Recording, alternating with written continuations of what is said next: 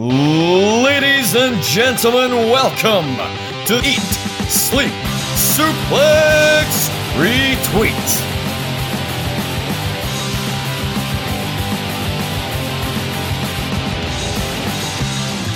Welcome everyone once again to the A show of the Eat, Sleep, Suplex, Retweet network. My name is Main Event McLeod, your sweeps champion, Mr. WrestleMania, Ross McLeod, joined by the winner of our Season 12 draft, the true winner of our Season 12 draft. He did it. He did it all by himself, like own heart. Gary Kelly. Thank you, Ross. I did it in spite of David Hockney. Speaking of someone who does things to spite David Hockney, it's his Draft Live co-host, Scott McLeod. Yes, it was only a shame that Dave couldn't be there with us to watch the glorious moment where we realised that they'd won the draft, because as soon as our association was over, we know Gary would have kicked his leg out of his leg. I don't know if I agree with your controversy to this being the A show. I mean, I agree it's a show, but...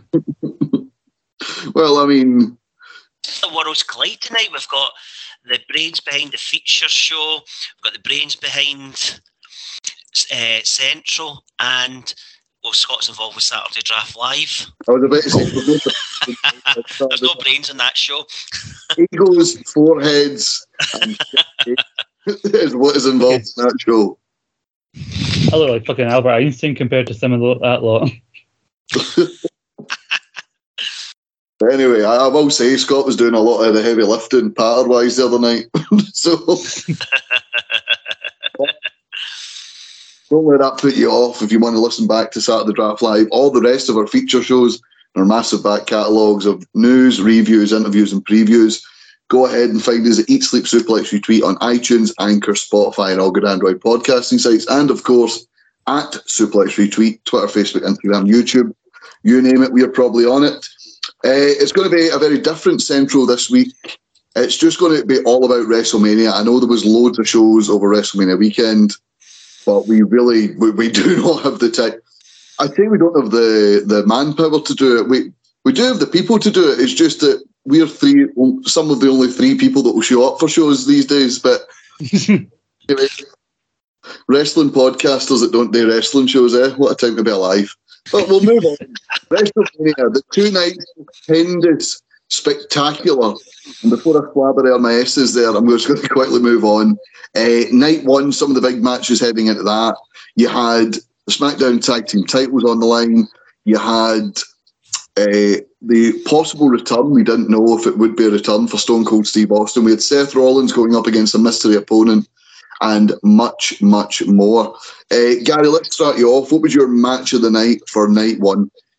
You mentioned it there, Ross. I am going to select for my match of the night Seth freaking Rollins versus Mr. McMahon's mystery opponent, who turned out to be Cody Rhodes, the American Nightmare, one of the worst kept secrets in all of wrestling. And despite it being one of the worst kept secrets in all of wrestling, it was still an amazing moment when his music hit and people realised who it was. The pop in the arena was fabulous. I think, could you just imagine, Ross, what that would have been like if it hadn't been for the leaks, if it had been a genuine surprise, if that was the first we'd seen of him? I mean, I imagine what it was times 100. It would have been quite phenomenal.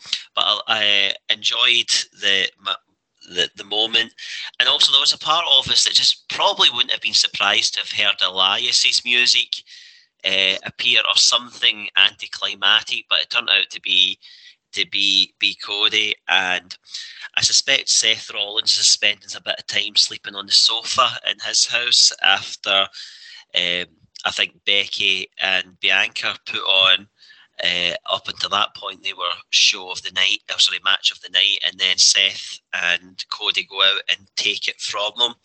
It was amazing moment, amazing atmosphere, cracking match, full of great spots and moments.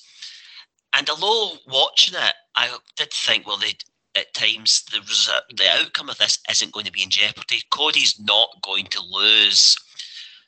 But then there were a couple of moments that made me think, actually, WWE are going to pull the, we're going to see a repeat of the Sting experience at WrestleMania. And there was the moment when the pedigree hits. I thought, he's going to lose. But, cracking match.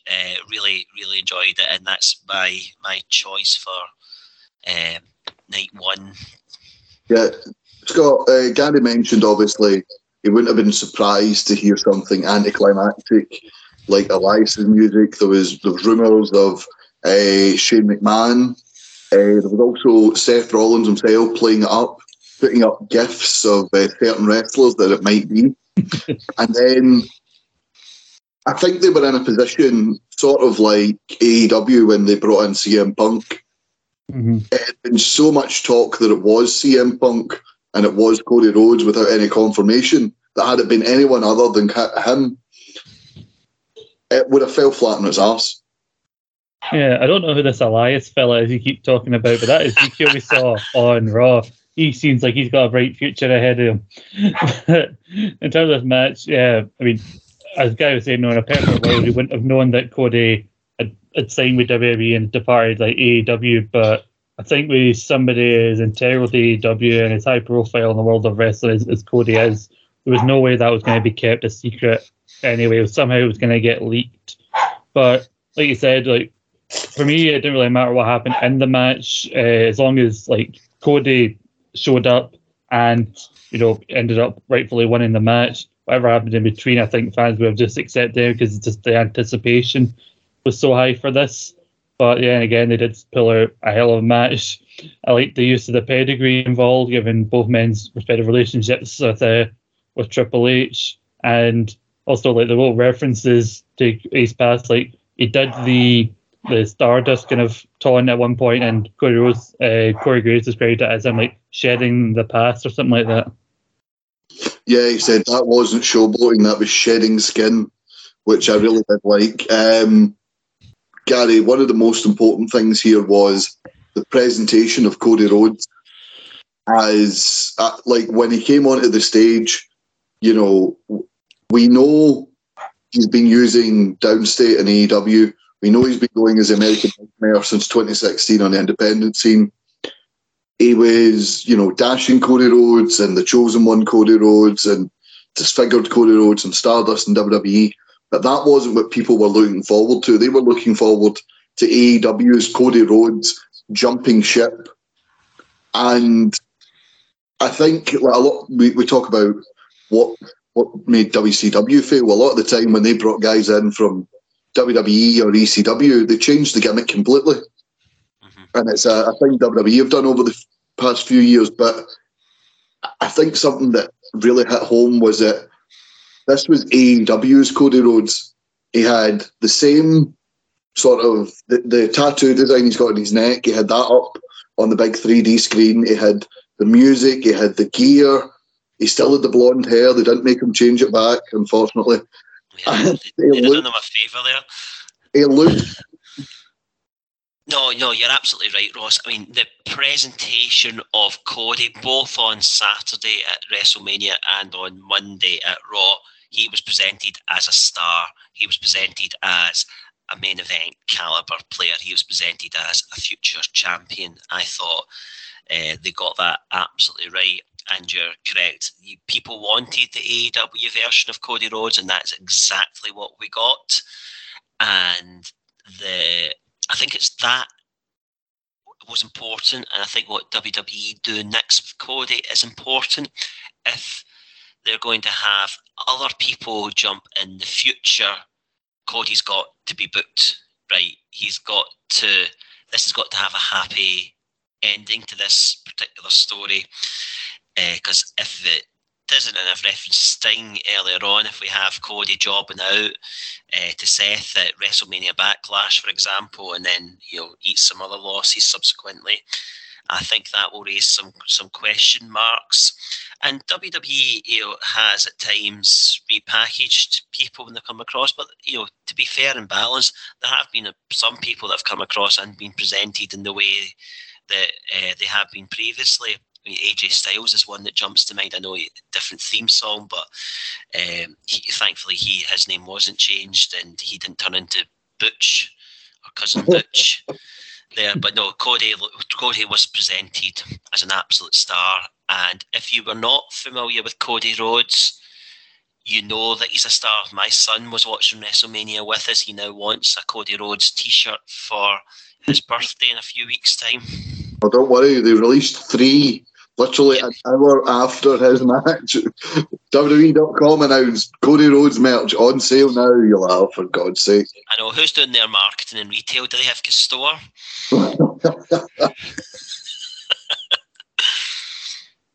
No, the Braga away trip, Cody Rhodes top. Yeah, really, we've really got into, obviously, the importance of Cody coming back. The match itself, great match. There's not much you can really say about the match other than it was great because the build was so special.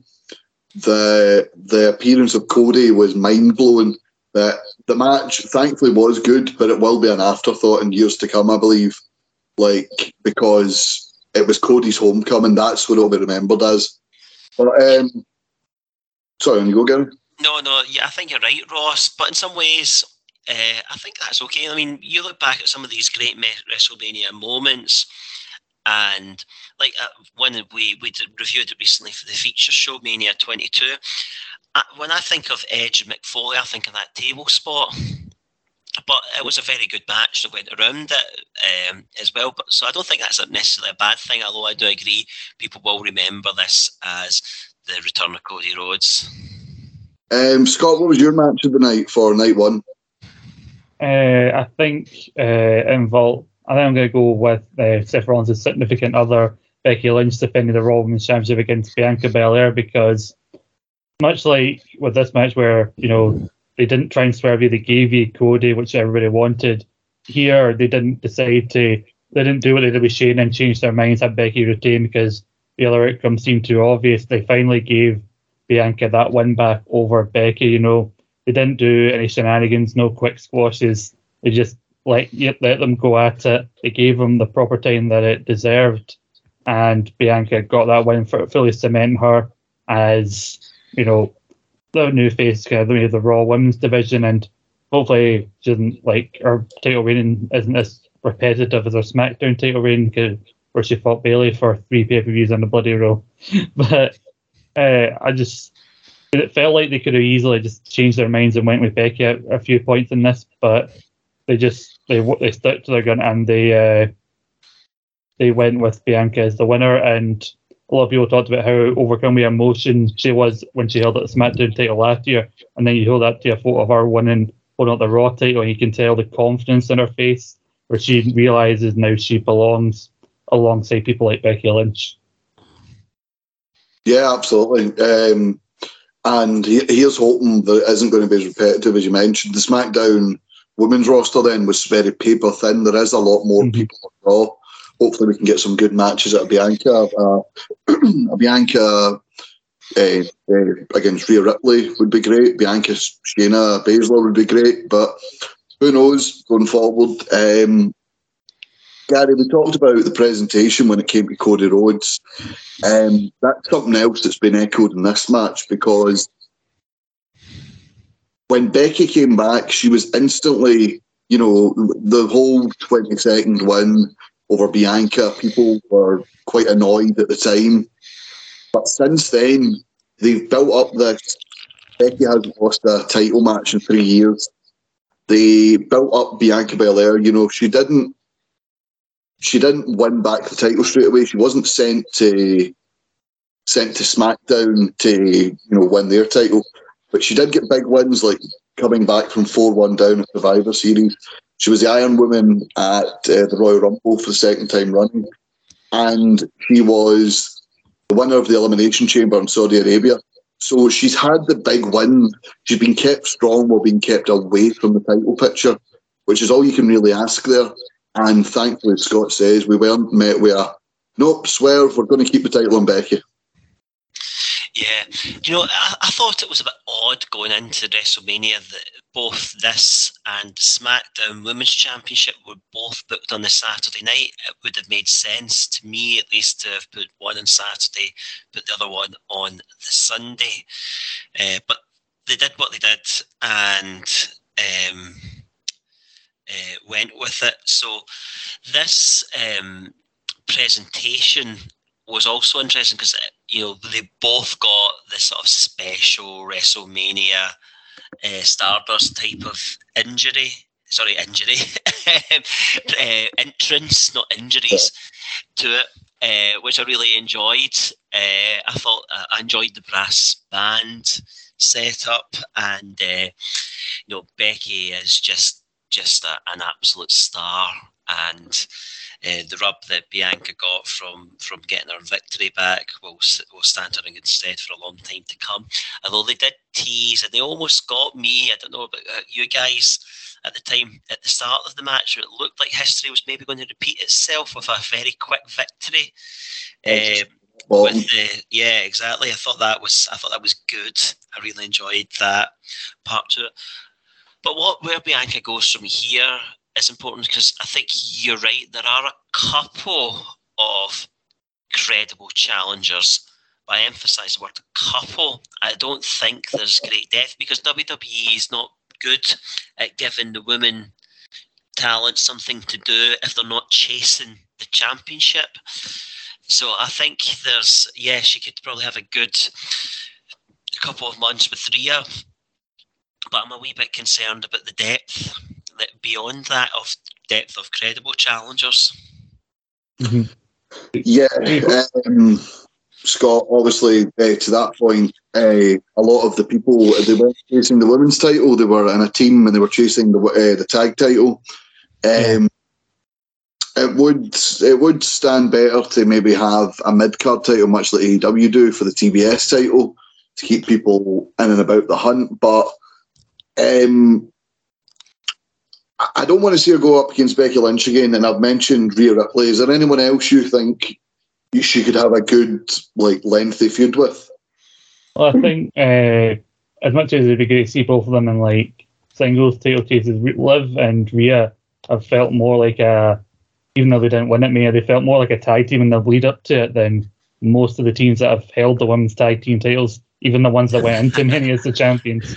But either of them going after the belt, because Liv and Doudrop, I think, could have excellent even one-off pay-per-view feuds with Bianca, because now at this stage it feels more likely that WWE might take a chance on them, whereas when they went up against Becky, even though they both looked great in the matches against Becky, you never really felt like Becky was in that much danger, and didn't exactly help Doudrop the fact that the crowd were busy looking at a sign that they were trying to stop from catching fire.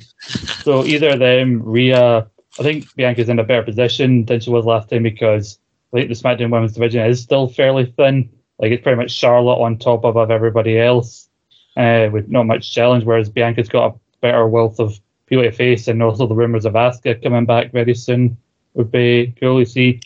I'm also very interested to see what happens with Becky, because now they have a chance to actually try and book her into a feud without the title, which they haven't been able to do in a couple of years now, as they've made a big thing of it when she's been on TV and not off having the kid and that. She's mostly spent her time the last few years being a champion. So the guy says, it's frustrating when they don't book proper feuds outside the belt. So I'd be hopeful to see Becky feud with somebody else, not over the belt, but use that to elevate that person to later go on to face Bianca. Have Becky v Rhea before Rhea goes on to maybe win the Women's Money in the Bank. Yeah, maybe. But we're being far too positive here, lads. We're wrestling fans and we like to moan. So I'm going to throw it over to you, Gary. What was your worst match of night one? I think, unfortunately, I'm going to say the opening match of the Usos versus Shinsuke and Rick Boogs. Not necessarily. unavoidable to some sense. What a horrendous injury Boogs suffered, and a very sudden ending to the match. So it wasn't quite the opener that one would have wanted for WrestleMania. And for that reason, I'm going to say the SmackDown Tag Team Championship match, Ross. Yeah, it's unfortunate, obviously, that it happened to be the opening match, because thankfully this wasn't the case here, but the opening match sometimes determines how the rest of the card goes and puts the rest of the card into perspective. And thankfully everyone else is able to knock it out of the park. But Scott, unfortunate on his first WrestleMania that Rick Boogs, when he gets the big push there, that he suffers that injury. Yeah, because it seems weird, also given how much a big deal Shinsuke was before coming to WWE, even upon his debut, that really Boogs was being set up in this feud as the star of the team. And, you know, the spot that it happened, obviously, we've seen John Cena do that, like lifting more than one person up for like the attitude adjustment. I think they were going for a similar spot with him, because a big thing of his whole gimmick has been like how strong he actually is. And like his singlet is like the look of an old timey bloody strongman kind of thing. And then when he's trying to showcase like one of his main skills and how strong he is, that's when it happens. And it goes to show that like even the simplest of moves, like something can go horribly wrong. And how quickly the match ended after that, and Nakamura being pinned with the use of like tag finisher, it did feel like, you know, they were very much scrambling to end the match as quickly as possible. And you can see why they chose them to open the show with the guitar entrance, and you could tell how over Rick Boogs was, everyone joining in with his introduction, that obviously start with an act that's very over to kick off the show. But it did leave a kind of a dark cloud over the start of the show, which thankfully, you know, I recovered from very quickly. Yeah, absolutely. And obviously we wish Rick Boogs all the best, get well soon. A serious patella injury, that happened to Mark Henry when he was in the midst of his push going up against Batista, and it derailed him for about a year, so hopefully Rick Boogs is back before that. Interesting to see where Nakamura goes from here. It seemed he was in a very safe spot for that time, just being with like the company's new toy of the month sort of thing. So I'm hoping that going forward he's not just a casualty of this injury. But Scott, we'll come to you for your worst match of the night. What was your worst match of night one? Well, I say also the WrestleMania recovered from like the kind of dark cloud that this match put on it.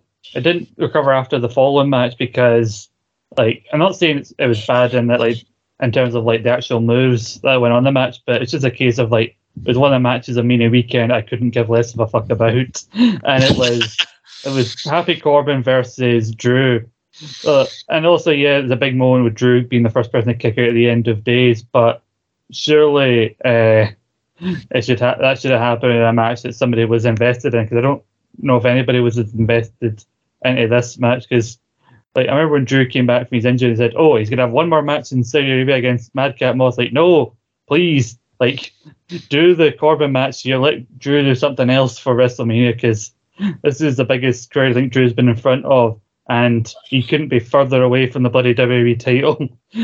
Whereas when he was WWE champion, there was no fucker in the building. So I really felt like Drew deserved more here. And then like the stuff with the sword, like much like when the Bludgeon Brothers had the hammers, you know they're not going to actually use them. But he swung it and then the ropes broke in the most comical way ever. Like, yeah, I don't even believe, like, I can't even suspend my disbelief with that. That looks so fake when the ropes just fell apart. Yeah, Gary, Scott mentioned when Drew was WWE champion, unfortunately there was no one in the building. And it seems to be, since the fans have came back, the most high profile matches have been him losing to Lashley, him facing Jinder Mahal in a 4-minute squash match, and this match with Happy Corbin, which we all wished was kind of over a few months earlier. I thought it was a decent big man match. I didn't think there was much wrong with the match, but it felt more SmackDown before Mania than WrestleMania. Yeah, what is it with Corbin and feuds that seem to last forever? Yeah, the death of Roman. Yeah, it just goes on and on and on, and there is, I don't know if it's me, guys, if this is just me, but like when Corbin, I think, has all the tools to be a really, really great heel, and he likes playing that part. He's got a bit of X-Pac heat for me. Like, yeah. I think, is he just maybe a bit too overexposed? Does he need a little bit of time away? I liked it when he was doing the down in the dumps, sad Corbin, but for me that didn't last long enough. And we're now back into this. So, you know, how can we ever miss you if you never go anywhere? I just wonder if he needs a wee bit of a break. He's always got a support act, whether that's, it feels like he's always got a support act, whether that's the, you know, the brief period that he had, the Lone Knights of the Lone Wolves. Yeah. And then we've got Madcap Moss, and I really don't give a shit about Madcap Moss either. The Andrew the Giant Memorial Battle Royal, Gary. Well, I know that's a prestigious award to get, much greater than the Andre the Giant Battle Royal. But I agree with the comments about the sword. If I've never seen the sword again, that would be too soon. And with Drew, you can't be in top forever. So you do need a period when you've been up there, as he was for a period of time, to come away, to reset, but to stay strong. So then the times it comes to go again, you can legitimately step back into that position. I think AJ Styles is in that similar loop, although AJ's has been going on for quite some time now. So has Drew been kept sufficiently strong that he could, in a heartbeat, go back in and challenge for the title? The type of feuds we were just talking about, you know, Jinder at SummerSlam, Corbin at Mania, they're not, you know, hitting it at the park. It's not like AJ's working with Edge, and if in the back of that he then goes into the championship picture, I think that's more of a natural step than this one.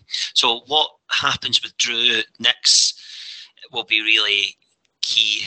And I mean, there are rumours that he's going, with no spoilers, but he's going to be challenging for the championship on the back of this. We'll see what happens come Friday Night SmackDown.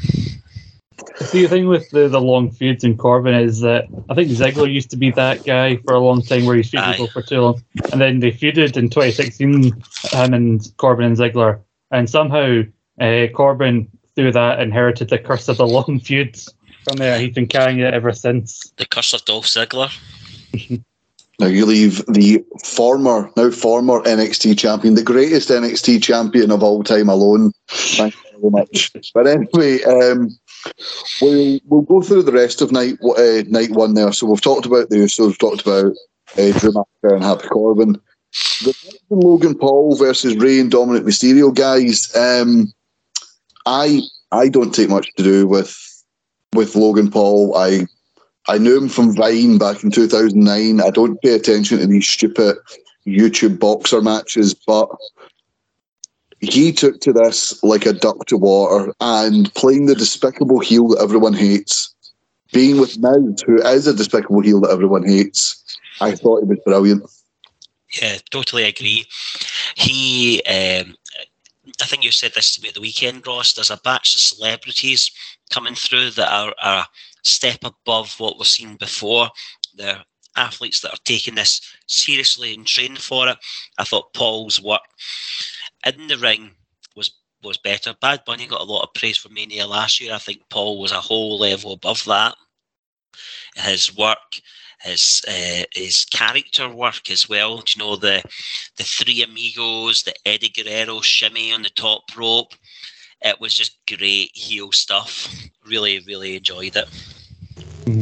Yeah, and Scott, the Mysterios, I love the outfits for the Mysterios. Rey looking Latino World Order. Dominic with his real dad. Dominic looking like his real dad in Los Gringos. It felt like a WrestleMania match. It felt, here we have a despisable heel, The Miz. Here we have a celebrity, as we were mentioning, that's stepping up and immersing himself in it, and not being like, oh, this is easy to do. And then we had two legitimate overacts, and it was a good match. Mm-hmm. Yeah, because I remember I joked with you when I saw Dominic's gear in the All Elite America thing, like, well, we know, I said to you, well, it's clearly not Cody Rhodes coming out later because Dominic has clearly nicked his gear and what he was going to wear. And yeah, the thing with Logan Paul, like, I think him and The Miz is like a match being him. It makes much more sense than when Paul came out with Sami Zayn last year, because they're both guys where there's a section of people who just don't like, don't just not like them, like as in the characters, but just legit don't like them, and they know that, and they play up to it, which is what makes them such great guys to hate and to root against. So that is a tag team that if Logan Paul wanted to be a more full-time guy, he and Miz could have a long career as a despicable heel tag team. And yeah, like Logan, like, had these spots, he came in and he clearly had been putting the work in.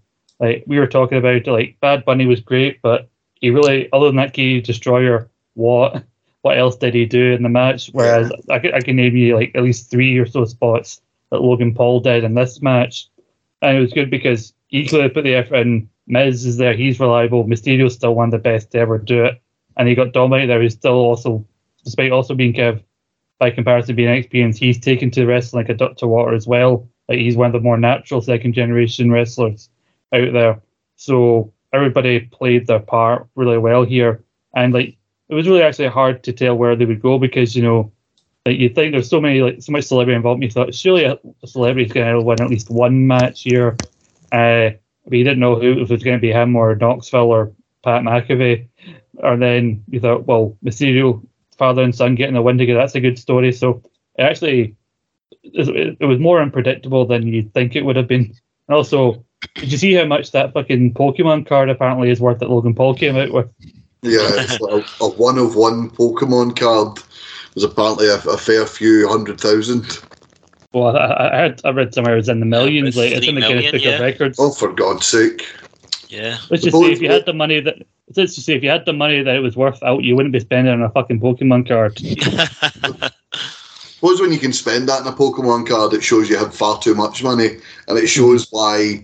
You've got the guy from Cleveland who's married to a French lingerie model.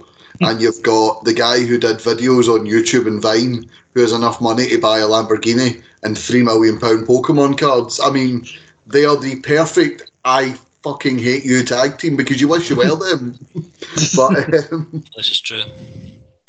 I really liked the ending. Miz very aggressive with the ending, power bombing Ray onto Dominic, and then the skull crushing finale. 1, 2, 3.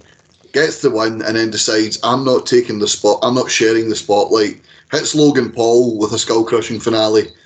And do we think we maybe see Logan Paul back for a third WrestleMania to fight The Miz next year? You're certainly set up for a return. You've got a natural story to follow. I did wonder if we were going to see a natural follow-on immediately, but that's probably not the case with potentially with a Miz face turn, because the fans in the building ate it up on Saturday night, didn't they? Loved it. Well, Logan probably was going to come out after Mrs. Quick win over Dominic, but here Mahan waits for no one. He's been waiting long enough to arrive on Raw. Well, yeah, the finish, like Miz using a classic tactic of beating a motherfucker with another motherfucker. I'm wondering, is it Money in the Bank or SummerSlam? They've got a pay-per-view coming up that's in Vegas, is it not? Yeah, Money in the Bank's at the same Vegas venue that SummerSlam was at last year. Right, yeah. I wouldn't be surprised if they want to bring Logan Paul in for a one-on-one with the Miz if they do it there, because the idea of he's done the boxing and Vegas is known for a big boxing town, so kind of go in there because I think they're going to want to capitalize on the attention they're getting from Logan Paul and not want to wait until next year. So And I think if he's like willing to put the effort in, he'll want to do it as soon as possible as well. Yeah, maybe a SummerSlam one, who knows? A run in at Money in the Bank in Vegas and then something at SummerSlam down the line, who knows? But one of it seemed, obviously, we talked about the injury in the opening match caused that finish. Drew winning was obvious. Miz and Logan Paul was a 50-50. Bianca and Cody winning was pretty obvious. I thought this one was the most shocking result of the weekend. Charlotte Flair defeating Ronda Rousey.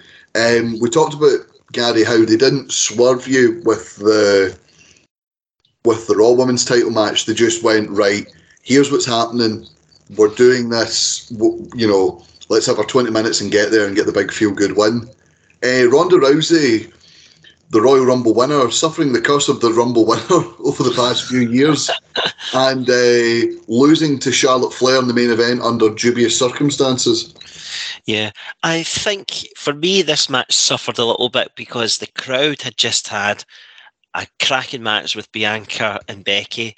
They'd had the return of Cody Rhodes and a cracking match, and then they were getting straight away Charlotte and Ronda. Whereas WWE is normally very good at predicting the ebb and the flow of the crowd and changing up matches so you don't get too many similar things together. So I think this, you look at the first three matches on the card, the SmackDown tag titles, Drew and Corbin, and the tag match we were just talking about with Miz. If they had maybe been intersected in amongst some of these matches, I think that might have helped. But, you could have put Drew and Corbin in between Cody or before this match. And that might have helped. Even the cut New Day match, we saw that like 2 minutes the next night. Yeah. So just something to allow the crowd to grab their breath, recover, because this should have felt like a big fight, and it didn't really ever hit the notes for me. And I wonder if part of that, and it might be unfair, is those of you that listened to the feature show we did on Ronda Rousey, I loved Ronda's work from it. I'm not sure she's only been back for a short period of time now. For me, she's not quite at the level she was before. So the match was at times a wee bit ropey for me, as well as the crowd being out. And obviously the finish, clearly, you've said this before, Ross, there's always another show to do. So not everything finishes at Mania, and some stories have to continue on. And that's what we're going to get here with Charlotte and Ronda. And I don't think any of us really expected it. I think maybe we expected, certainly I had my money on Ronda walking out as the champion. Yeah, so we talked about there just obviously the pacing of the show. We'll talk about obviously Austin, Kevin Owens in a minute, because no matter what happened there, that was going to get big reactions. But with the possibility of a Cody Rhodes return and both women's world titles being on the same show, one of them really should have opened. And is this one maybe... I thought it was a decent match, but I think maybe it just suffered for the placement, as Gary mentioned. Yeah, I think I mentioned before, I think there's an argument to be made that maybe you could have opened with Bianca and Becky and then had your other matches like Drew and that, or the SmackDown tag titles, to kind of bring the crowd down a bit. And I don't know how you can have, as long as the show went nearly 4 hours, nearly the main show, maybe longer. Like somehow you've got time issues, you couldn't fit the New Day tag match and you couldn't fit that kind of match on the pre-show that was 2 hours of non-stop talking. So I think they were really banking. Jesus. I think they were really banking on having the New Day tag match between Seth Rollins and Cody and this match. And when that got cut, also the crowd didn't have enough time to properly, adjust. And so, the fact that by that point, obviously UK time, I was starting to wane a little bit.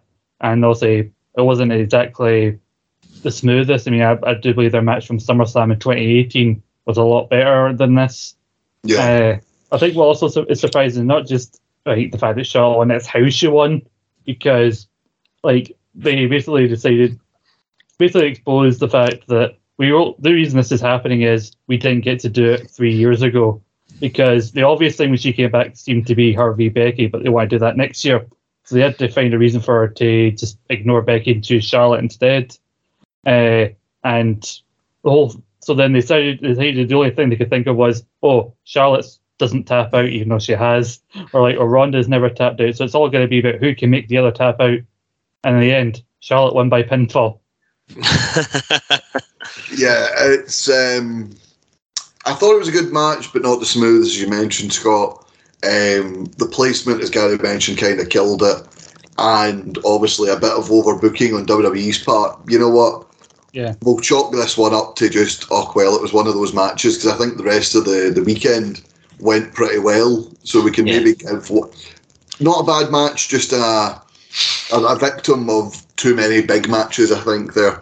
But let's talk about. I'm excited to talk to you guys about this, Scott and Gary, because last week in the preview show, I was talking to Dave about Stone Cold Steve Austin potentially, after 19 long years, making his return to the ring.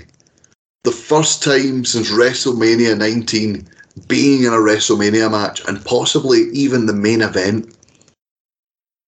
And David Hockney gave it all the enthusiasm of a hangover shite. He gave this all the enthusiasm of taking the bins out and the arse falls out the bin and you need to pick it up with your bare hands. That is the enthusiasm David gave the possibility of Stone Cold Steve Austin returning to the ring. Now, Scott, I've spoke to you about this, about your thoughts about Austin. Shut up. About Austin maybe coming back. But Gary, in the lead up to the match itself, what were your thoughts? Were you, I know you're still a sucker for Goldberg, were you as excited as this for a potential Stone Cold Steve Austin match? Oh, totally. I mean, I loved Austin. When we do interviews, we usually ask our guests, Rock or Austin. Austin's always the answer for me. I loved him. Now, my fear was 19 years. Firstly, 19 years is a long time not to do it. Over the years, there's been teases of Austin coming back, so I never really thought we were going to get a match. I thought we were going to get a segment and a little bit of a altercation and some shenanigans. I never thought we would get a match from it either. But yeah, I mean, always love to see Stone Cold back. So maybe because I didn't believe there'd be a match, maybe I wasn't as excited about that as I could have been. But what followed is I absolutely loved every minute of it. And for those people that were watching Stone Cold wrestle for the very first time, Stone Cold before he broke his neck was a great technical wrestler. Mm-hmm. After that, he had more of a brawling style. So the style that you've seen at WrestleMania 33 was in keeping with latter day Stone Cold, and I thought Kevin Owens was a great partner for him, great on the mic, could certainly keep up with him and put on a great performance, made Stone Cold look absolutely fantastic. It took a stunner much better than Vince McMahon. And absolutely loved it, Ross. I just thought it was great. I was very jealous of the people that were in the building that night. They got to see what will be one of the great moments. Absolutely. And Scott, we talk about Kevin Owens more than able to keep up. I loved Kevin Owens in the build up to it, the facial reactions when Austin's on the ATVs, rolling his eyes like, come on, like tapping his imaginary watch. He's cutting them off. He's like, no, cut the music. This isn't the Stone Cold show. This is the KO show. And then the pause, the almost Oscar-worthy pause from Stone Cold when he's challenged to the match, and the crowd are just like, yes, he's not even acknowledging it. He just stares them down and then goes, hell yeah. And we get the match itself. I was a wee bit worried when we seen the kicks in the corner. He looked a bit slow, a bit stiff to start off with. But then 5 minutes later, we're seeing him take a suplex on the ramp, for God's sake. Yeah, and also the actual match itself, I mean, it won't be described as a classic by any means, but this is the kind of match Austin excelled at during his peak as the main guy, like from 98, 99 onwards, because he had to adapt to a more, brawling style because, well, as to quote Grandpa Simpson, it was the style at the time.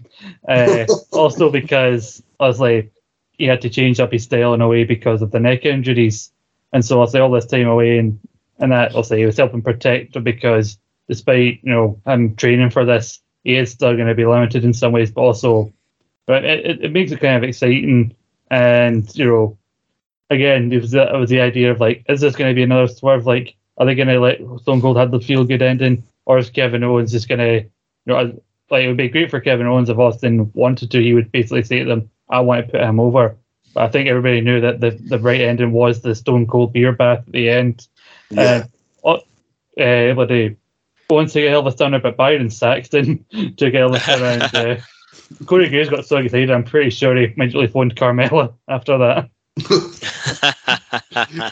My favourite thing about that, and I mentioned it to you guys on the Sunday, was Tom Phillips had a very heartfelt and well thought out tweet that was unfortunately killed off by autocorrect. He tagged Byron Saxton and says, "At Byron Saxton is a kid that just loves wrestling.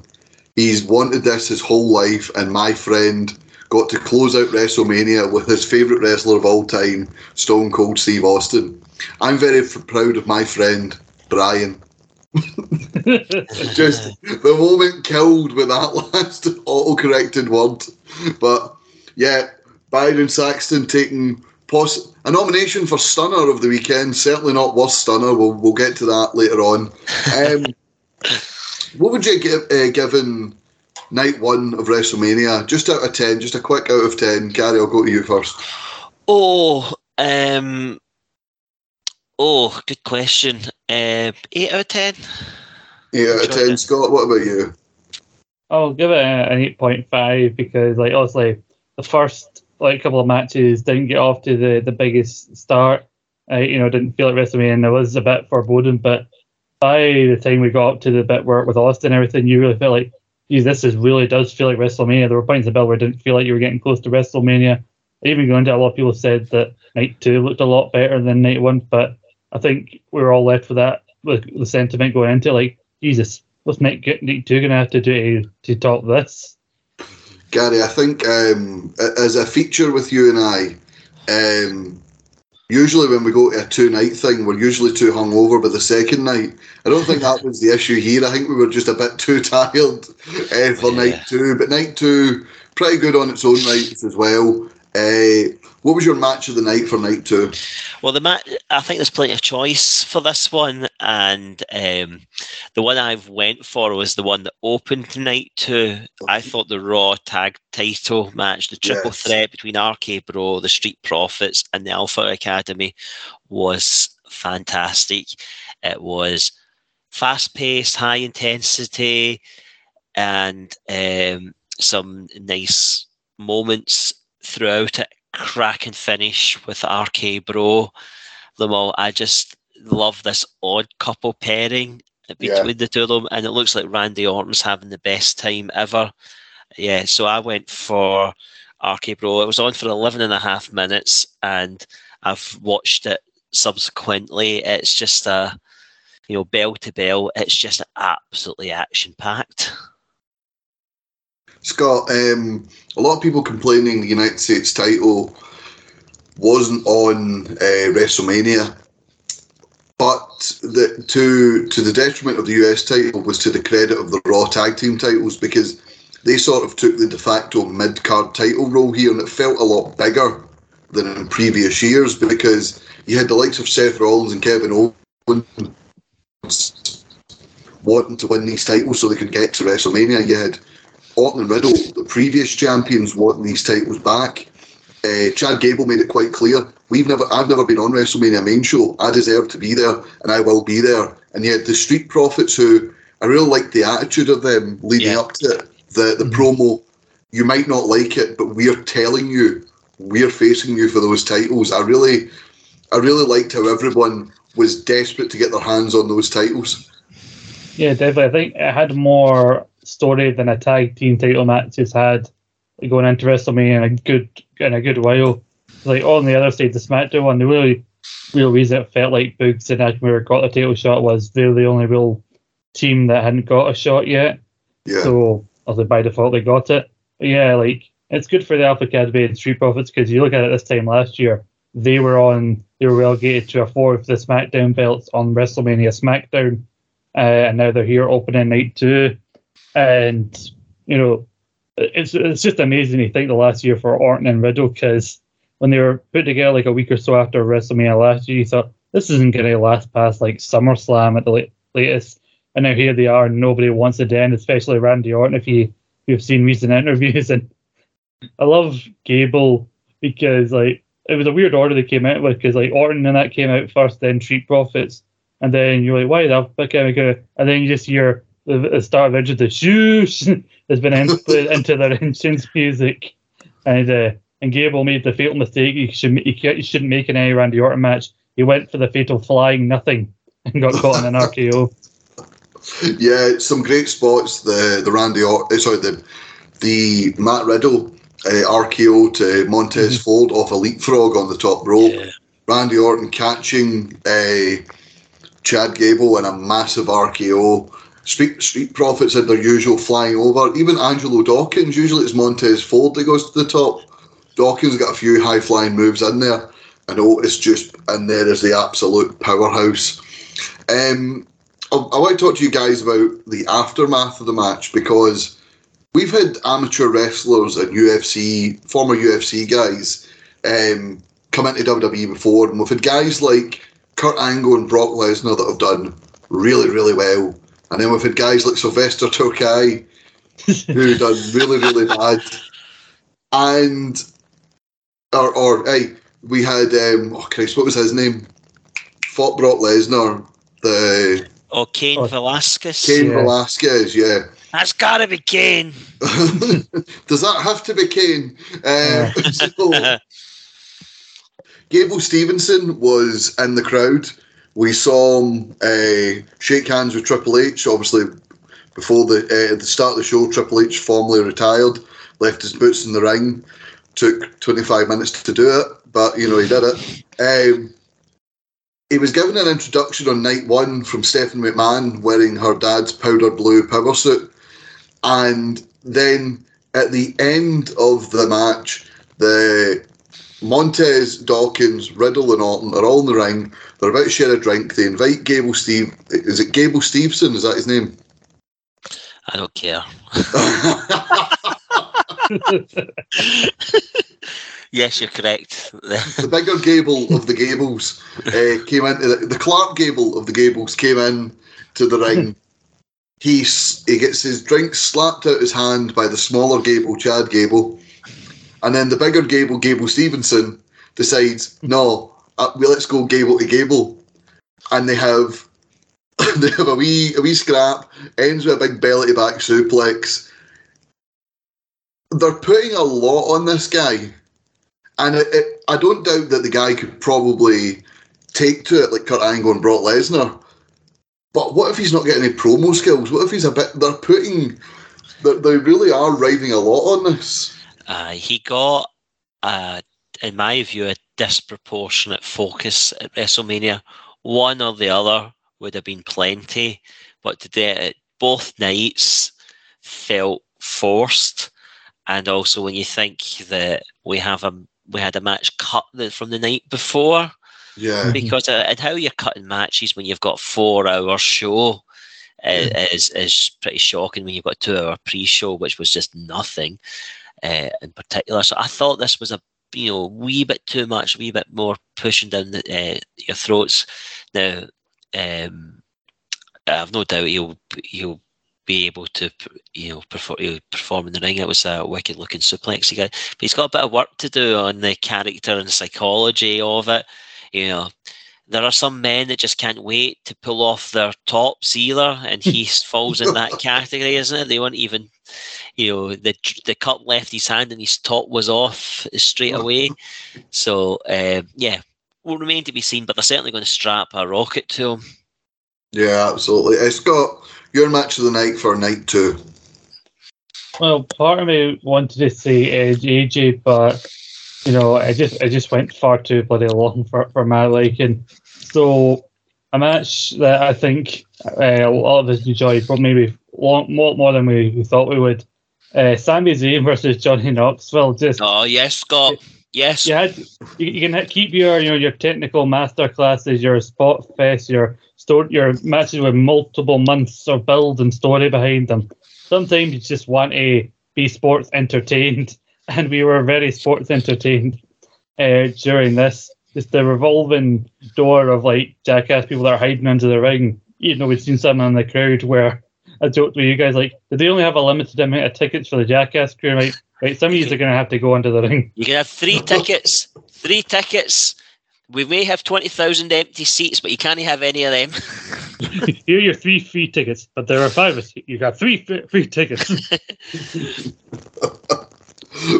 Yeah, it was a match. I mean, you talk about matches with multiple months build. This was one of them. It's been going since before the Rumble.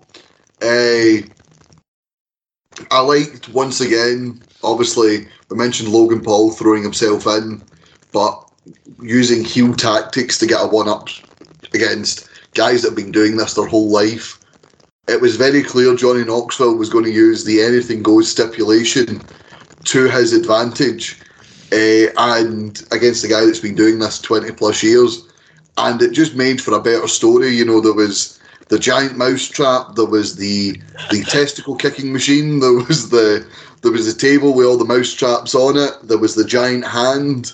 Just so many stupid spots. That was something that made something that could have been needed maybe before the Charlotte Ronda match.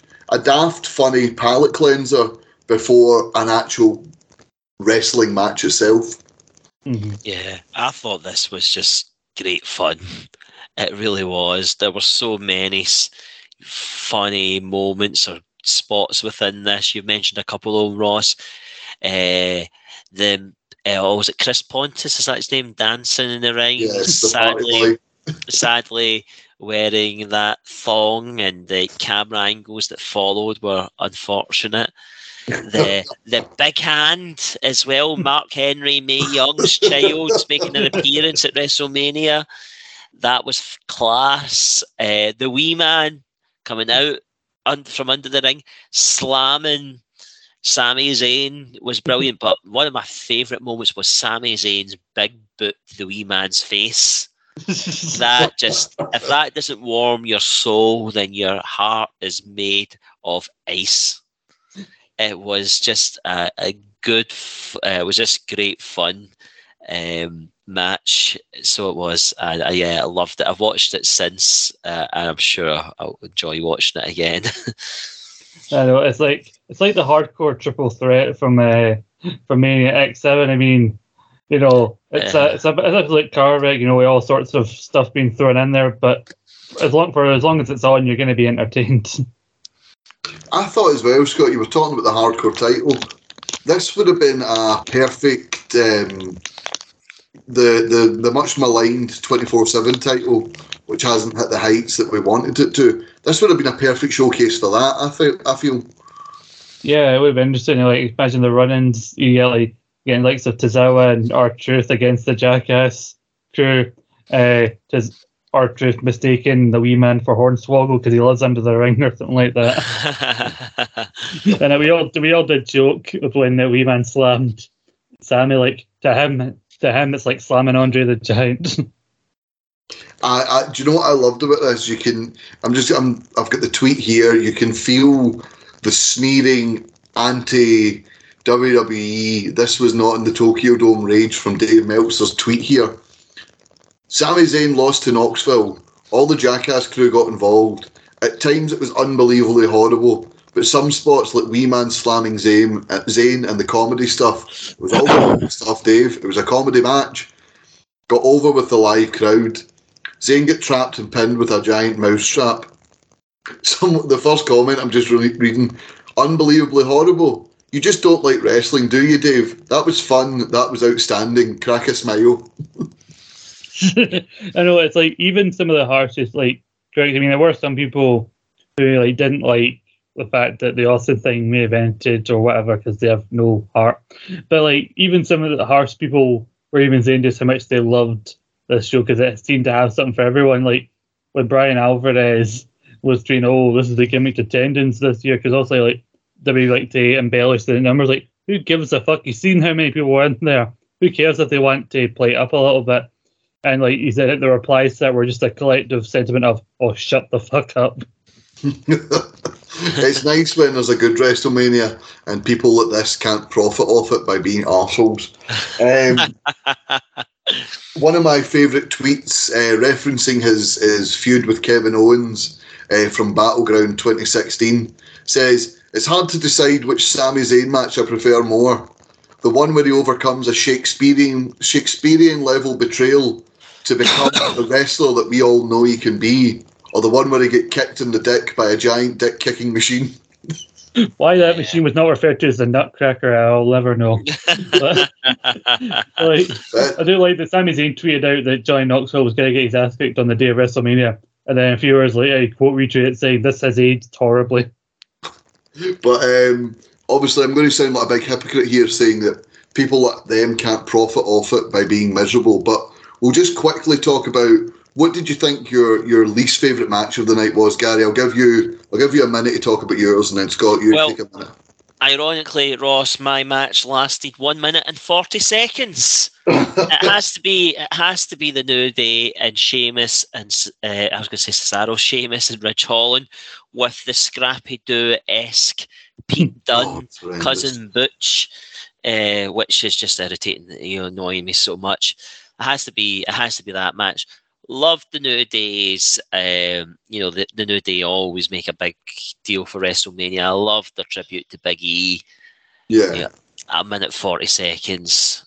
It's what can they do in that? What can they do? What can you say about it? I thought it was disappointing.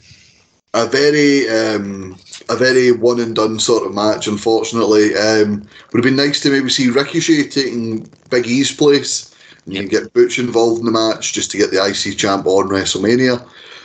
But yeah, unfortunately, a bit of a horrible match. I'm sure the New Day will be sick of the sight of Sheamus and Dallas. That's the second time he's beat them in a tag team match. Scott, what was your worst match of night 2? It just purely on Gary's thing, the match would end up being so short you probably wouldn't have cared if it got added to the card or not. I know that it's the second time. It's not the first time New Day's been squashed to WrestleMania. They got bloody destroyed along with the Usos by the bloody Bludgeon Brothers at Mania 34. Yeah, this is true. My least favourite match was a match that wasn't advertised. It lasted 3 minutes, but felt like 3 years. Where after a match, it was better than you thought it would be between Austin Theory and Pat McAfee. An absolute sleeper hit of the night. Then Vince McMahon slowly stumbled these 76-year-old arse into the ring with his weirdly jacked arms. Proceeded to slowly but surely, randomly take all the wind out of Pat's sails from his win for beating him with a random boot to the. I mean, I'm sure Vince McMahon is not, does not pull his punches. I'm pretty sure that was as stiff as a kick you were ever going to get. So, fair play. And then it followed. McMahon took a stunner. Hold on, Scott, hold on, because we're going to talk about Pat McAfee, Austin Theory, and all the stuff that goes with it. So we'll come back to your worst match when we do the rest of the review. But just quickly, we'll go through the rest of the card. Bobby Lashley versus Omos. I think this match showed, guys, Omos is not ready to be on his own. No, definitely not. This match sadly was what we thought it would be. It wasn't terrible. It wasn't great. And Omos is too raw, in my view. I don't know if pairing with MVP is the answer. Certainly it will be good on promo, but MVP is not going to help him in the ring. No. Scott, I think it's probably... I mean, maybe Omos could have been benefited from maybe being Sami Zayn's bodyguard, maybe helping him with the Jackass guys, but not a lot going for him singles wise. Yeah, but I mean, you can see why WWE are so behind him. Also, the size of him doesn't help. fact he's one of the few big men that has a voice that actually matches his size. He's got this almost deep, like, menacing voice, unlike Brock Lesnar, he looks like a fucking bear, but has that most high-pitched voice you've ever heard in your life. And you can get what they were going for here. Also, there's Unstoppable Monster, and then, Bobby Lashley, coming into being like the only guy who can knock him down. Like, you can see what they're going for, and it could have been a lot worse than it ended up being. But as good as Lashley is, he's not somebody who's at the level where he can be the person carrying somebody, walking them through the match. So obviously he did what he could, but also almost was a bit more exposed than WWE would have liked. Yeah, I think so. From a match that was exactly what we thought it would be to Gary, a match that you actually said on the night, this is much better than I anticipated. Naomi and Sasha Banks defeating Carmella and Queen Zelina, Liv Morgan and Rhea Ripley, and Natalya and Shayna Baszler to win the Women's Tag Team Championships. The streak is over. Sasha Banks has a WrestleMania win. The reverse streak has come to an end. All good things must come to an end. But yeah, I mean, this felt like when you see mid card titles not making the show, and you see that this presentation for the women's tag titles, and let's be honest, the women's tag titles have not been great. We don't have very few proper teams, but this was like proper random thrown together teams. Natalya and Shayna, just so random. But yeah, a match that I started off giving zero fucks about. I thoroughly enjoyed it. Thought there was some great work that was in the match, and some great near falls, and a really, really good finish. Scott, unfortunately for Corey Graves, who had already popped a Cialis and was in his white tuxedo, Carmella came to the ring in a wedding dress. Corey Graves promised there would be a celebration like WrestleMania had never seen before when they retained, and Corey Graves was as much a part of this match as any woman in the ring, because his facial expressions after it really sold the disappointment. And I mean, Conrad Thompson was in Dallas that week, and I'm sure Corey Graves hit him up some Bluetooth for preparation. I loved how he went dressed that he was the Riddler the night before, and then he was here in his all white suit. I know, but from the Riddler, Sanders. Yeah, also you had done like Batman stuff. Like, you got like Liv and Rhea like with the kind of Catwoman Batman-esque like gear, which did look a little bit more like somewhere where we weren't allowed to go on our trip to Amsterdam a few years ago. But that's another story. I think like also you weren't thinking the match was going to be bad, because obviously there's a lot of talented women in this match, and Natalya, but. It was whether or not it'd be given the proper time, and weirdly, like, we were thinking surprised that they were given the proper time to showcase, what each team was capable of, and the fact that Sasha won, I think, is a good sign, because when you look at the track record of the women's tag titles, Sasha is one of the few people who, when she's got the tag titles, that's when WWE cares about them, and they're already setting up a big match for next week of her and Naomi v. Liv and Rhea on Raw. So I'm actually hopeful for what these two do, as long as there's a tag chance, because it's good for Naomi as well, Sasha, because obviously this whole new Sonya thing went on with very little payoff for too long, and a lot of people have been saying that she deserves more than what she's currently being given. So it's nice to see Naomi back in a prominent spot again, finally being a champion again. There was a thing for a while about Braun Strowman, who Braun Strowman was very well pushed by WWE right up until WrestleMania, and then it seemed they didn't know what to do with him. Yeah. And yet Naomi disappears every year for 11 months of the year, and then she either wins the SmackDown Women's title or the Miss WrestleMania Women's Battle Royal. She's like Kyle Lafferty, isn't she? Does nothing all season, then come April start banging goals in. Apologies to anybody that's listening that's not a fan of Scottish football.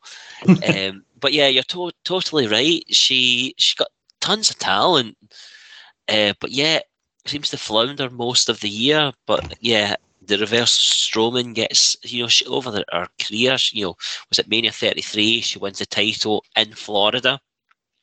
Mania 34 screws Bayley out of the Battle Royal victory. And an ultimate heel move, and I've never forgiven her for that. And then, as you said, this moment as well. So she's got, for some, considering the way she's presented compared to some of the other stars, like we mentioned Sasha and her WrestleMania moments and so on, Naomi's done pretty well for herself here. Yeah, absolutely. Yeah.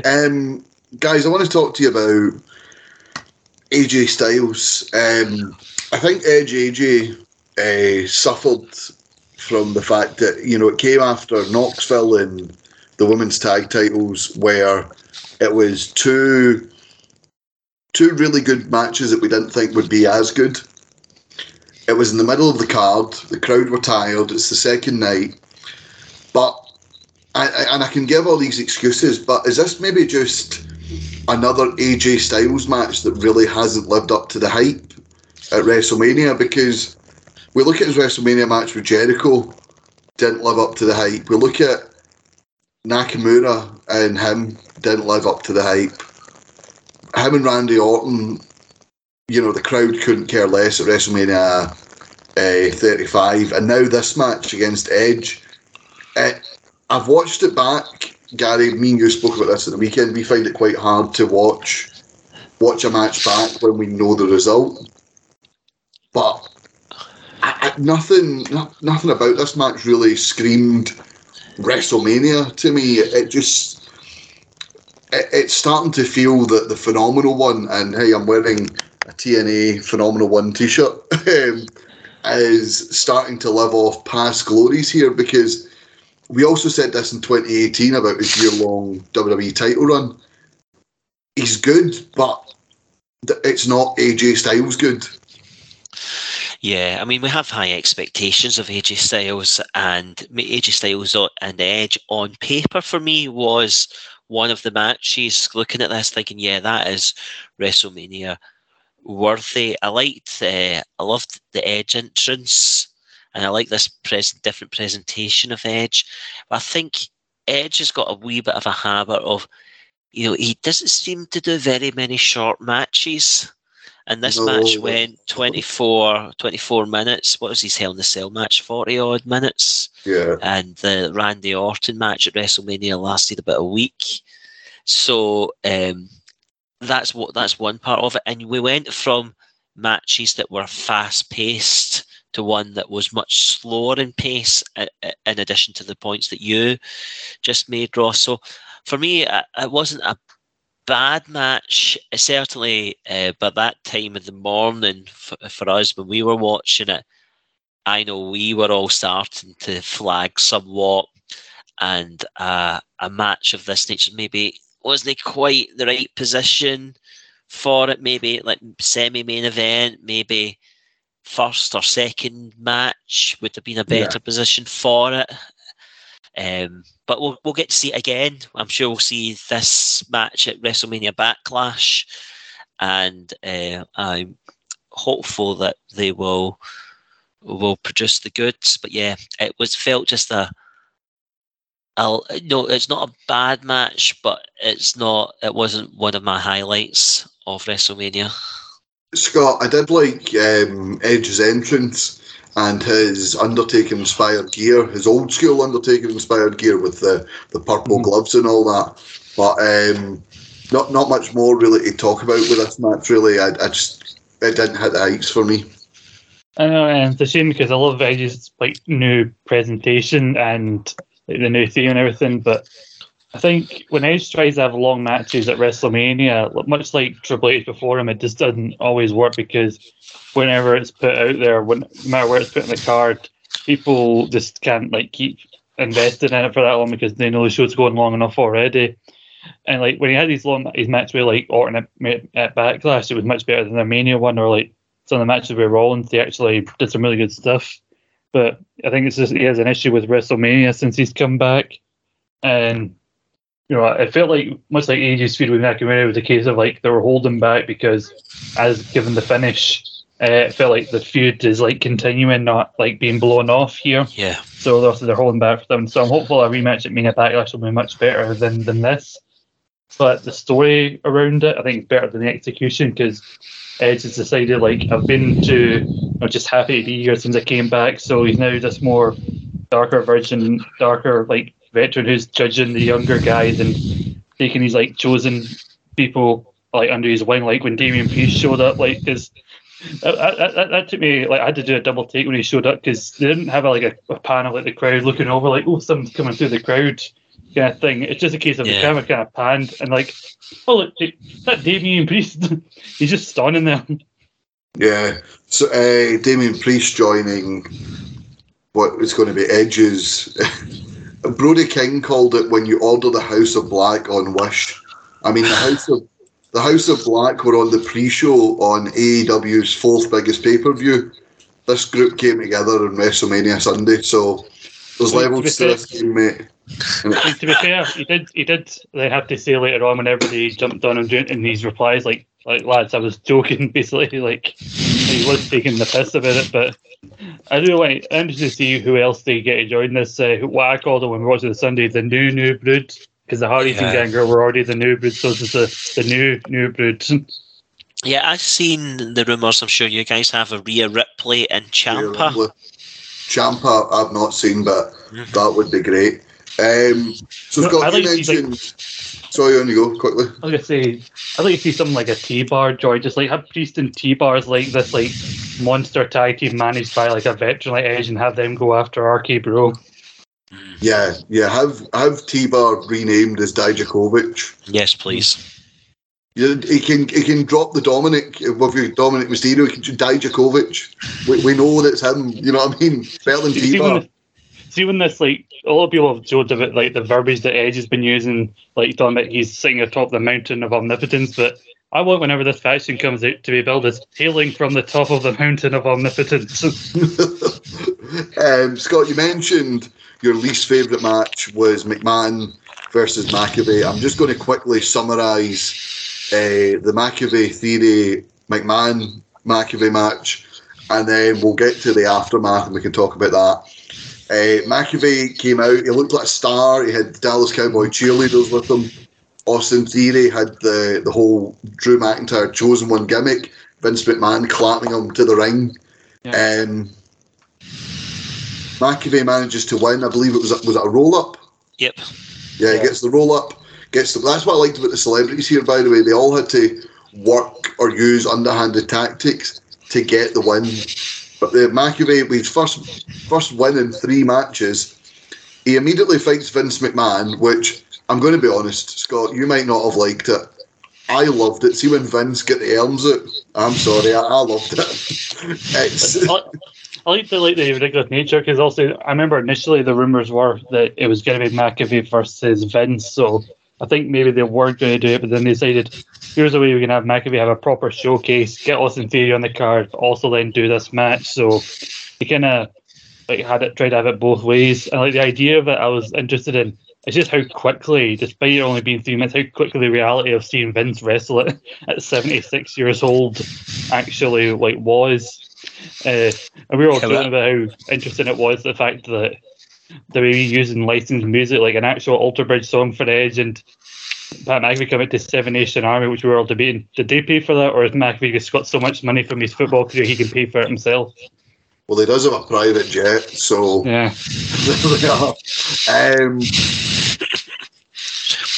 Ross, just to say, one of the things that I loved about this match, both of them, and it's not something I thought I would ever say, is I loved Michael Cole in commentary. Yeah. I thought he was fabulous. He was played the role to perfection. Mm-hmm. Yeah, he really summed up Pat's big moment, and he was raging at McMahon. McMahon does win, we should say, by shenanigans. You know, Austin Theory does most of the legwork, but McMahon wins. He then gets a fright when Austin Theory's music plays. Almost as if he was expecting somebody else's music to play. It almost as he was standing in Austin, Texas, with Austin Theory, He was expecting maybe another Austin.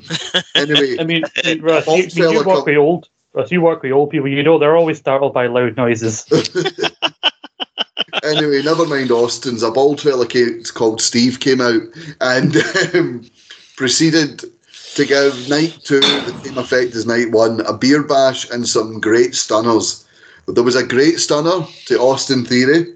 Yes. There was a beer bash with Pat McAfee, where he took a great stunner and then had a beer while lying on the ground, which I thought was great. Then, a stunner happened. I don't know how, but he kicks Vince, who has his head back, taking a sip of beer. Vince stumbles back. Austin goes to grab him, but isn't quick enough. So they fall to the rope. He pulls them forward with too much force, which causes Vince's legs to go away and Austin to eventually go, oh, fuck it, and hits him with a stunner.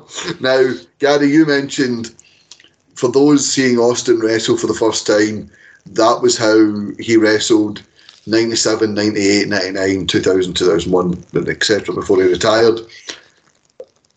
For those of you who have never seen Vince McMahon take a stunner before, go and view the first ever Stone Cold Stunner on Vince McMahon. It's equally as horrendous. Vince McMahon has never been... It will never... In a compilation video with the likes of Rock, Rusev, even Byron Saxton and Austin Theory, after this weekend, you will never ever see a Stone Cold Stunner to Vince McMahon in those compilations. No, at least this time he didn't lie shaking like he'd been electrocuted. So, if nothing else, over the last 20 years, he's learned to stop doing that. And Scott, I don't know if you've seen on social media that somebody in WWE's editing department deserves a raise because they've managed to edit some of that clip together to make it look passable. Pardon me. Scott, Austin found it so bad that he laughed after doing it. You mentioned this was your worst match of the weekend. Go on, I'll give you a quick 30 seconds to rant and then we'll move on to the main event so we can finish up. Oh no, I think I got everything I need to message them with the in terms of the match itself. I mean, fair play to Austin Theory with Steve Austin saying there's only room for one Austin around here and giving him a stunny. Pat McAfee still like drinking the beer after getting stunner. I just wanted to do the opportunity to make this joke about Vince. Like, he took the stunner like a puppet that just had its strings cut the way he just crumbled to the ground. Yeah, an invisible person clearly kicked Vince's legs away from him. There's a video, guys, if you can look it up after the show. It's Mick Foley watching the stunner, and I believe Noel has videoed him, and he is pissing himself like he cannot help laughing. But anyway, guys, I sat here with Chris Anthony Lopez after the Royal Rumble back in January, where it was rumoured that WWE had no plans for the WWE title, and we were quite, we're never going to be Strack, where we just moan at WWE for no reason, or David Hockney, who hates anything that's fun. But, we do call WWE out, and we were quite vocal that we were not happy that the WWE title had no path to WrestleMania. But they certainly found a way to make it the talking point of the weekend, along with the Universal title. Roman Reigns and Brock Lesnar for both titles and Paul Heyman's love in the main event of Night 2 of WrestleMania. I like this, guys. Billed as the biggest WrestleMania match ever. It's never going to live up to the hype. We're looking at you, greatest match ever, Edge, Randy Orton. But I thought it was a really good match. Both guys seemed like they could leave with the title. Roman's on this run of his career, and Brock Lesnar is just Brock Lesnar. You never know if they're going to pull the trigger with Brock or not. And Scott, Roman ends up leaving with both titles. He's now known as the undisputed WWE Universal Champion. Match ends a bit quicker than expected, though, due to what's meant to be a legitimate injury to Roman's shoulder. Mm-hmm. I mean, I don't think it probably would have been cut down that much. I don't think a match with Brock Lesnar is going to go longer than like 10, 15 minutes at a push, even with the stakes involved in this. And people can say what they want about the whole like biggest match ever, but I think it's the fact that they are doing the whole unified titles thing, and even though they have done it a few times before, like 2001, 2013, the idea of doing it again, obviously, whenever you're unifying a title, it does have a bit of grandeur to it, and the fact that it's these two guys involved in it. So, I enjoyed it. I mean, maybe they have had better matches in the past, but, it wasn't as bad as, say, their Mania 34 match that they had. And Roman even mentioned that on the WrestleMania Go Home Raw, saying that, like, the fact that I've never beaten you at WrestleMania, like, really hurts me.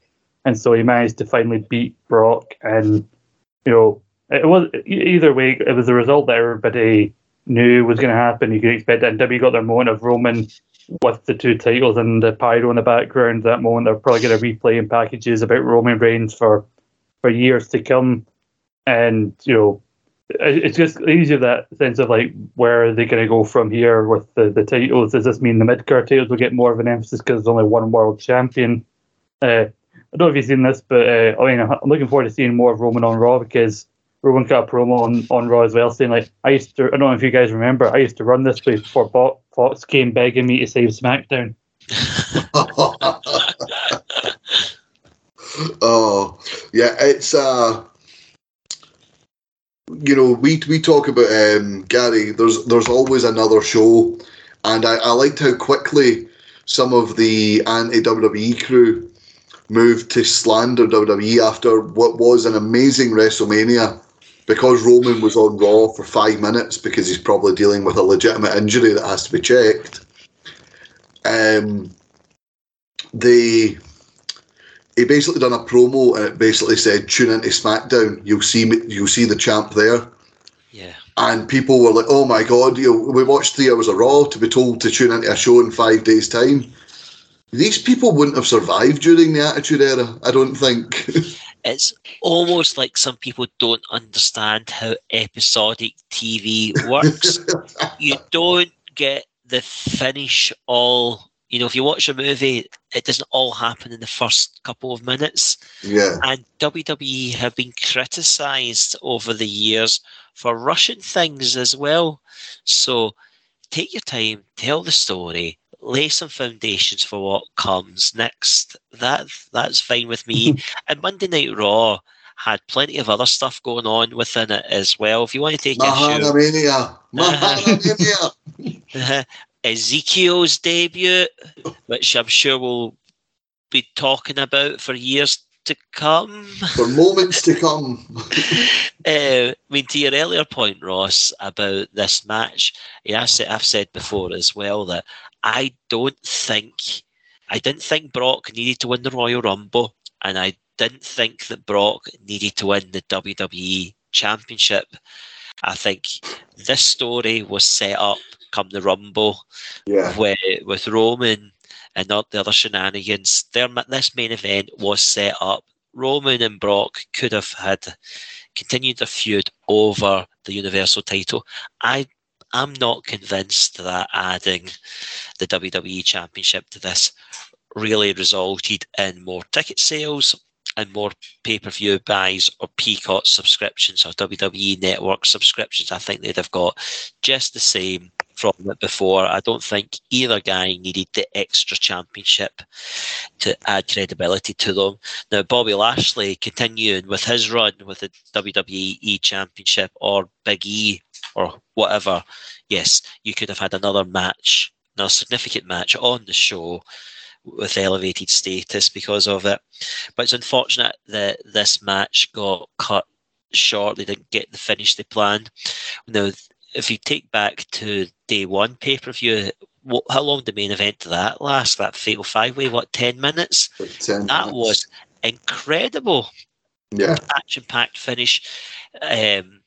So just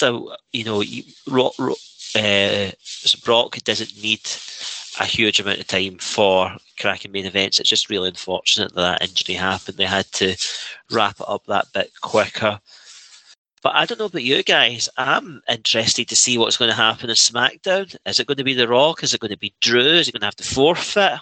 I want to see it, and I've not felt that way about SmackDown for a wee while.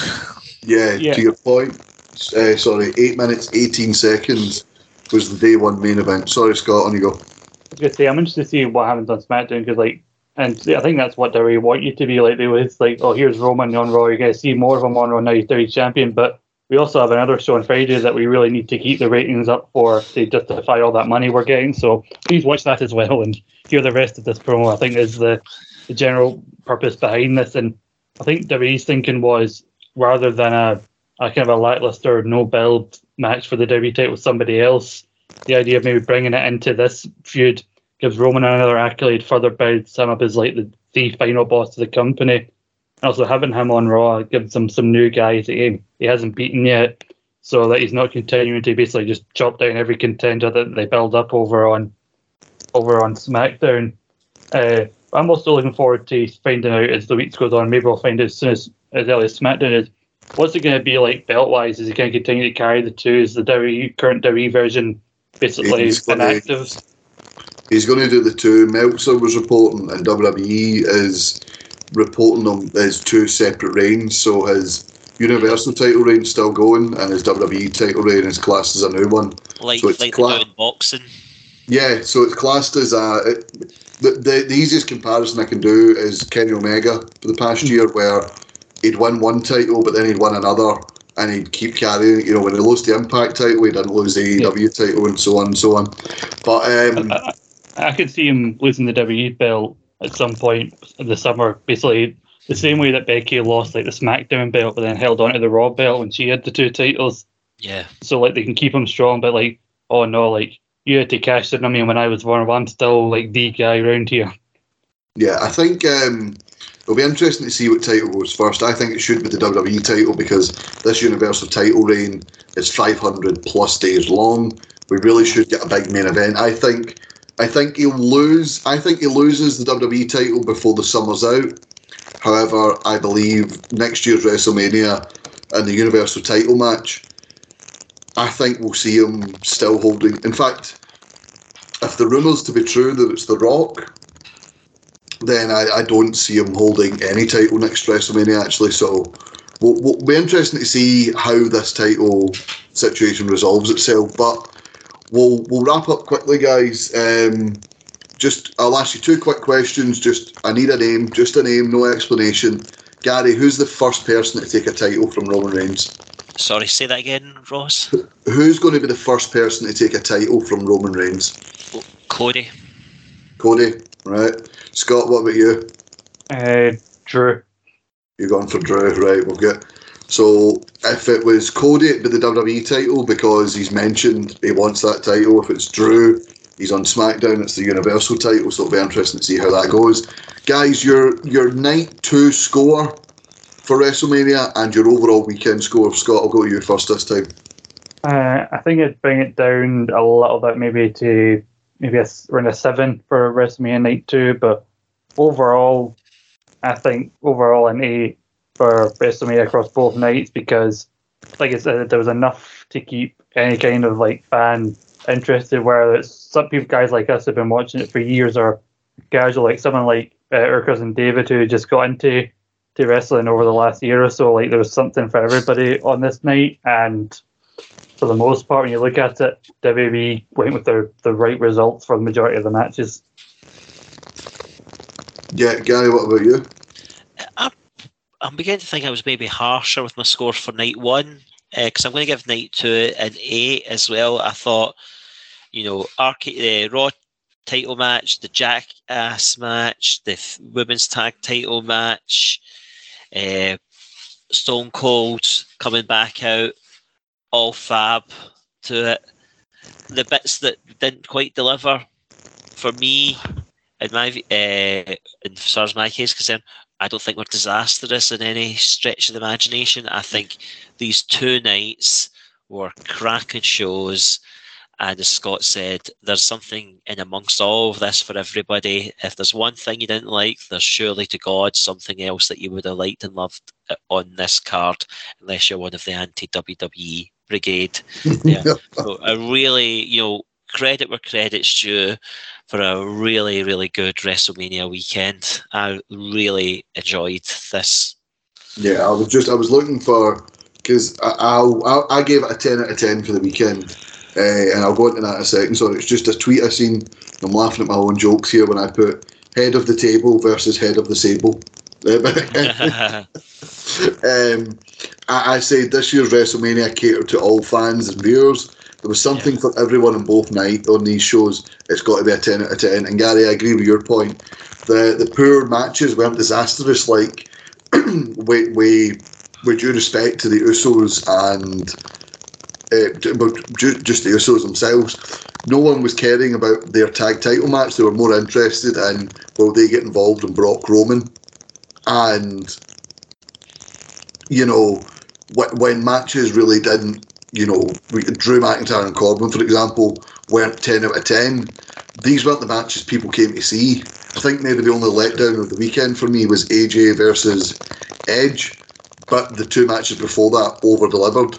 So everything sort of balanced itself out. So I'll give WrestleMania a 10 out of 10 this weekend. And yeah, one of my favourite WrestleManias for a while, guys. I think one of the best, maybe in the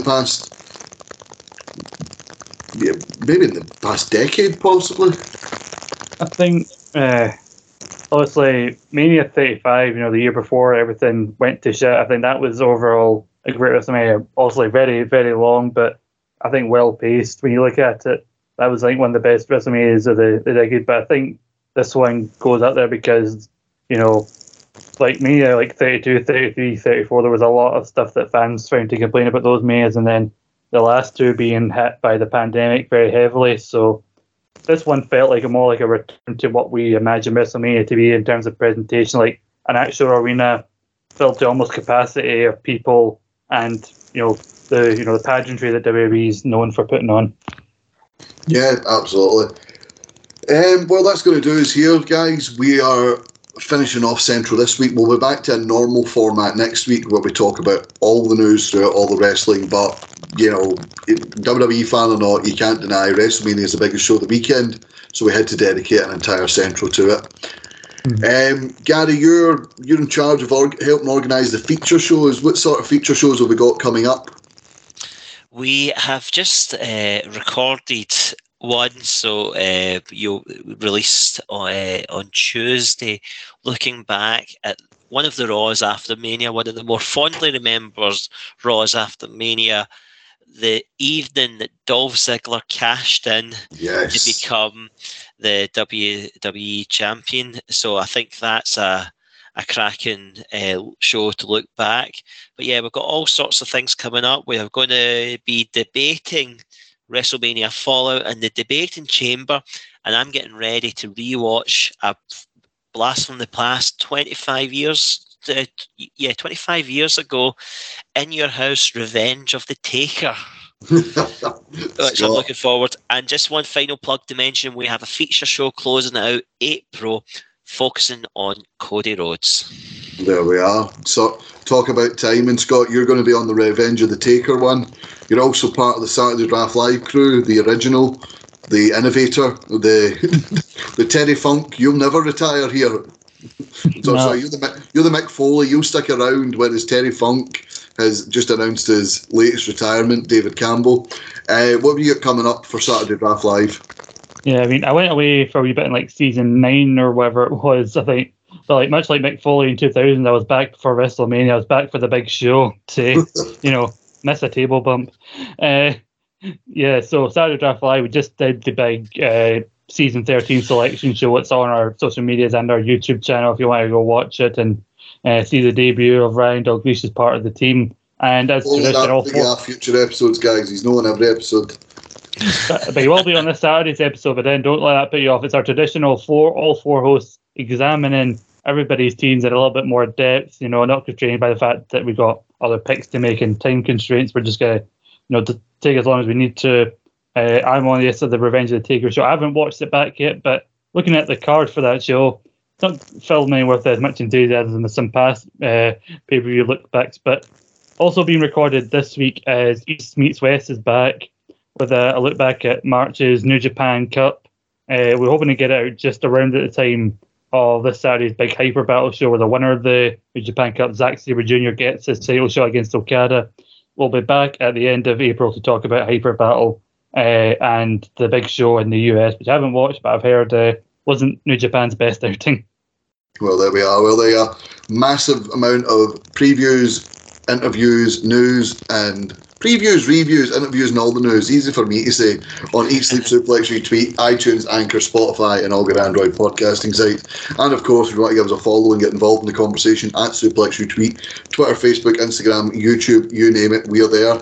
Gary, you and I will be on STL soon as well, because you've got a championship opportunity cash in. You've got a date with destiny, my friend. Yeah. Main event, McLeod will be back on the pre-show in no time.